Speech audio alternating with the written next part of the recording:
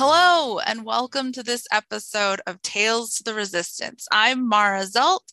I'm the project manager here at I Am Responsible, and I'm joined by Amber Patterson. Hi, I'm Amber. I work on the I Am Responsible team as the graphic designer and communications person. And by Bella Brining. Hi, I'm an undergrad working on the I Am Responsible team in digital content creation. All right, so before we get into it, what have you guys been up to lately?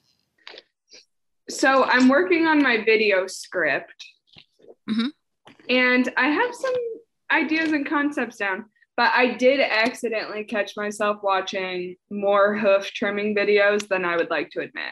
I tell you, they are addictive. Like, they're kind of satisfying. Yeah, they are. You know, they clean that hoof up nice.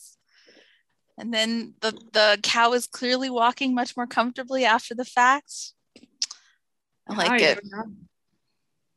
Now, I wouldn't just sit there and watch it probably, but when I'm listening to a podcast or something, it's nice, a nice visual addition too.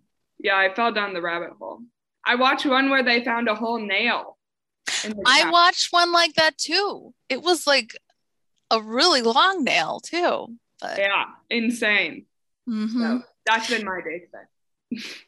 You got the hoof. What's his name? The hoof MD or the hoof? Yes. Yeah. That guy from Scotland. Yeah. You know exactly. Anyway, what do we got going on the podcast today? Today we're going to be talking to Stephanie, who leads the Bioenergy and Bioprocessing Technology Lab at the University of Maryland. She works with water quality, waste treatment, renewable energy, and human health, you know, all that good stuff.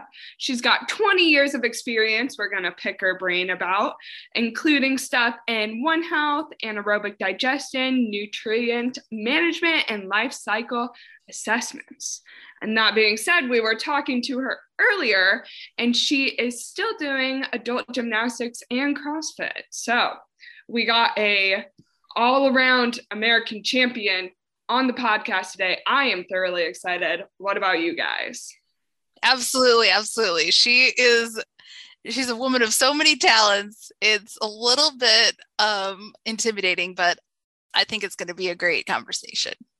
Yes, we might have to be in the shadow this episode of our expert, but nevertheless, we're going to get into it and see what we can learn.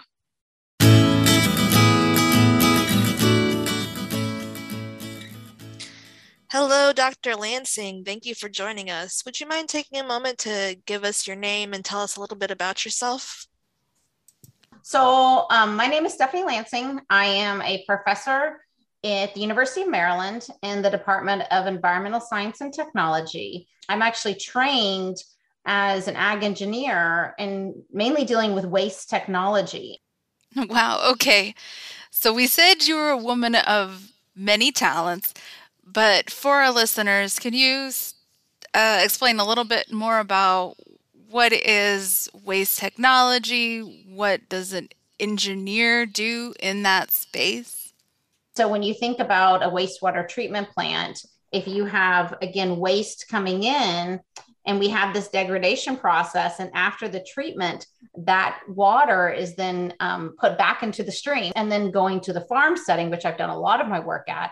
If you have a dairy cow, the cow's poop, and that's stored in a lagoon. And then when we put the manure back onto the field for nutrients to grow more food. And so the question is, if you have different types of manure treatment technologies, anaerobic digestion, composting, whatever it might be, how does that affect the degradation of other compounds?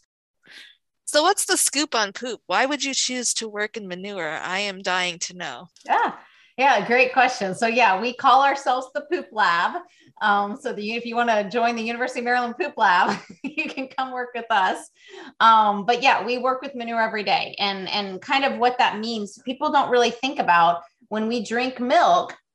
We process that milk, but they have manure that's produced just like we have manure, but a cow has a lot more manure than we do. And so when we have the milk that's being produced for our ice cream and our cheeses that we love, There's also that manure component that we have to think about. And so manure, a great soil conditioner. It's a fertilizer. It has all the nitrogen and phosphorus that we need for growing plants. The nutrients from the cow that we're feeding them the food goes through the manure and then goes back onto the field so that we have more nutrients instead of using chemical fertilizers, which again may not be part of that circular cycle. So it kind of gets it out of whack and can lead to eutrophication. That is awesome. I mean, it's one of the things I think about a lot, obviously, is with AMR is how interconnected everything is. But I love what you're saying too about, because we like ice cream, we love cheese, well, that means now we have manure.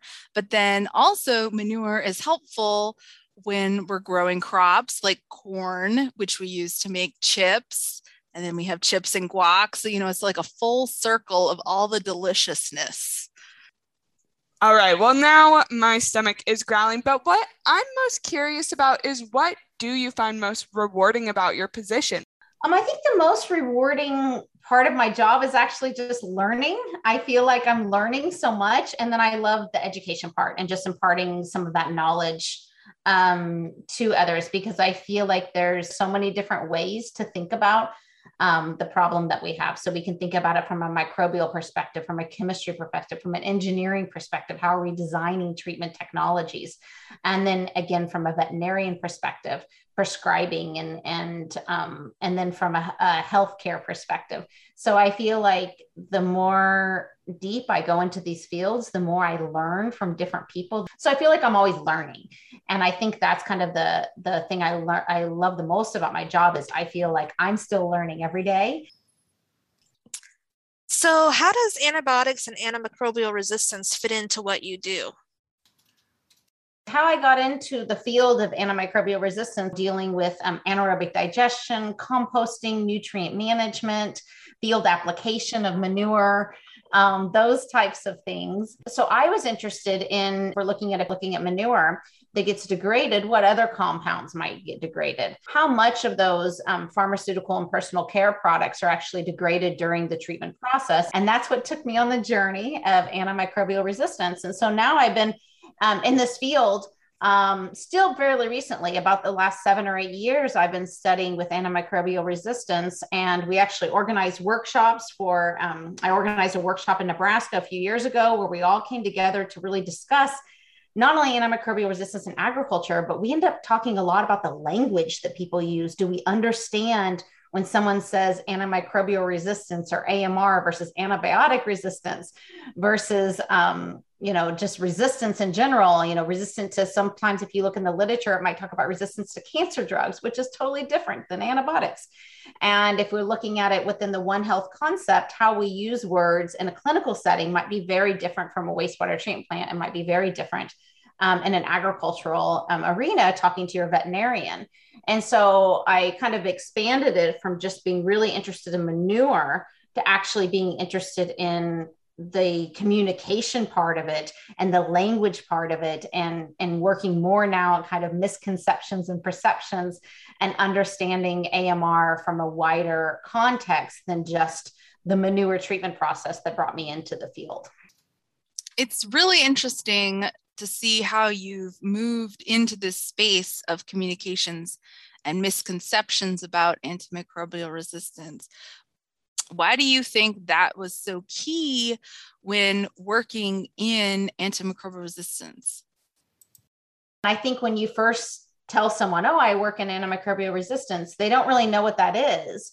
And then once you start talking to them, you might say, my father actually had a resistant bacteria, was in the hospital for many days with a resistant infection. He had a cut on his foot, and we went to one of those like indoor amusement park places that had like a pool indoors and stuff. And he had a cut on his foot, and he got his foot swelled up, and he thought maybe he had kind of tripped on the metro, and he thought maybe he twisted his ankle. And he's like, yeah, my foot's really bothering me. I think I twisted it, but his foot just kept getting bigger and bigger. And then he had the fever. And so we took him to the doctor, and they said, no, he has an infection. So they put him on antibiotics, and it wasn't working. So they put him on a different antibiotics. It wasn't working.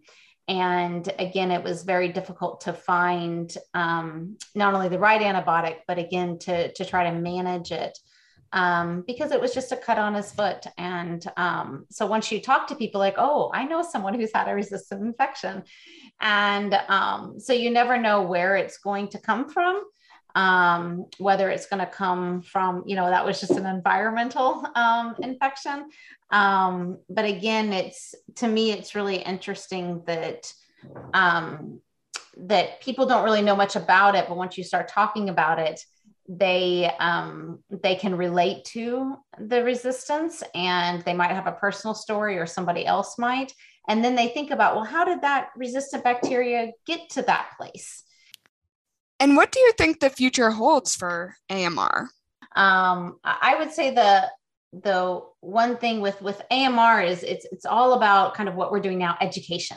So not only educating farmers, but educating consumers. We need to understand risk, because again, if you think about the risk of, catching a urinary tract infection, catching kind of your personal behavior, catching gonorrhea, cutting yourself and not washing it out and getting just a cut on your foot and getting infected. So part of it is, again, thinking about personal risk. And so I think education is really important. If we think about it from, again, city officials thinking about what type of technologies they're doing at their wastewater treatment plants. You're thinking about farmers, what type of technologies, what type of separation of the sick cows with the normal herd, and what can we do to prevent illness in the first place so that we're not using antibiotics. And I think that there's education not only in the US, but we also have to think this is a global problem. And I think COVID-19 really kind of honed down on the fact that we need global solutions to global problems. And so again, this type of education is really important because there's different regulations in different countries in terms of the use of antibiotics, and it needs a global solution. And part of that starts with education and understanding how you can personally protect yourself from infections, cooking meat to the right temperature, washing your hands, washing where you have cuts, but also thinking about reducing your own use of antibiotics when it's not necessary. And again, thinking about how we house the animals. And if we can reduce the amount of infection that they have, then we have less antibiotics that we'll need to give to those animals that might have an infection. So just thinking about being good stewards. So is that how you got started with the I Am Responsible team? Yeah. So I was one of the people that came at the inception of IAMR. And I think that it's I'm Responsible is a really important platform, because I think very early we realized that we're all doing research in different areas. We realized very early that there's so many different ways to look at this, but that we really needed a public facing part of it, because just talking to each other doesn't really complete the picture. And so that we needed to have a platform where we could engage with the public and answer questions from the public, give information to the public. And because antimicrobial resistance in its essence is a bit confusing. And so the more information that we can get out there, not only about our work that we're doing, but just what is antimicrobial resistance and why should I care? Right. And I guess if nothing else, hopefully this podcast series is going to start to get into all the different facets of antimicrobial resistance and who it is really that needs to care about it, because, we're all responsible. If you think about the risk of kind of your personal behavior, the resistance bacteria that are currently circulating, and understanding how to be a good steward in your own personal prevention, but also your own personal use of antibiotics, as well as those in agriculture, not only in the US, but throughout the world. Yeah, it really does require all hands on deck. We so appreciate you joining us today, Dr. Lansing. We've learned a lot. All right. Well, thank you.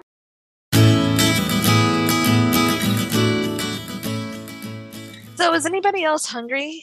I feel like we talked a lot about food today. Milk and ice cream, chips and guac. I'm ready for lunch. Stomach's still growling. Yeah, except for the fact that we also talked a lot about manure. So let's... Fair point. Fair point. Nothing stops me. Well, after that quite in-depth conversation, I'm happy to say we can kick back, throw our shades on, because we have Emmanuel Okello joining us next time from California. And he focuses on livestock, so we're going to get to talk a bit about animals again. Very excited for next week. And thank you, everybody, for listening this week. I hope you're feeling fantastic, and we'll see you next time.